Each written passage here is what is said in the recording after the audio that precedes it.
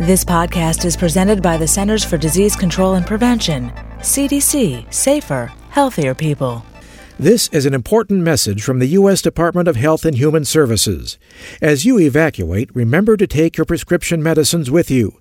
Many businesses, including pharmacies, may be closed during and after a hurricane. If you're unable to evacuate and cannot drive, ask a friend or relative to drive you to pick up items you may need during the emergency, including a week's supply of medication. To learn more, call the CDC at 800-CDC-INFO. To access the most accurate and relevant health information that affects you, your family, and your community, please visit www.cdc.gov.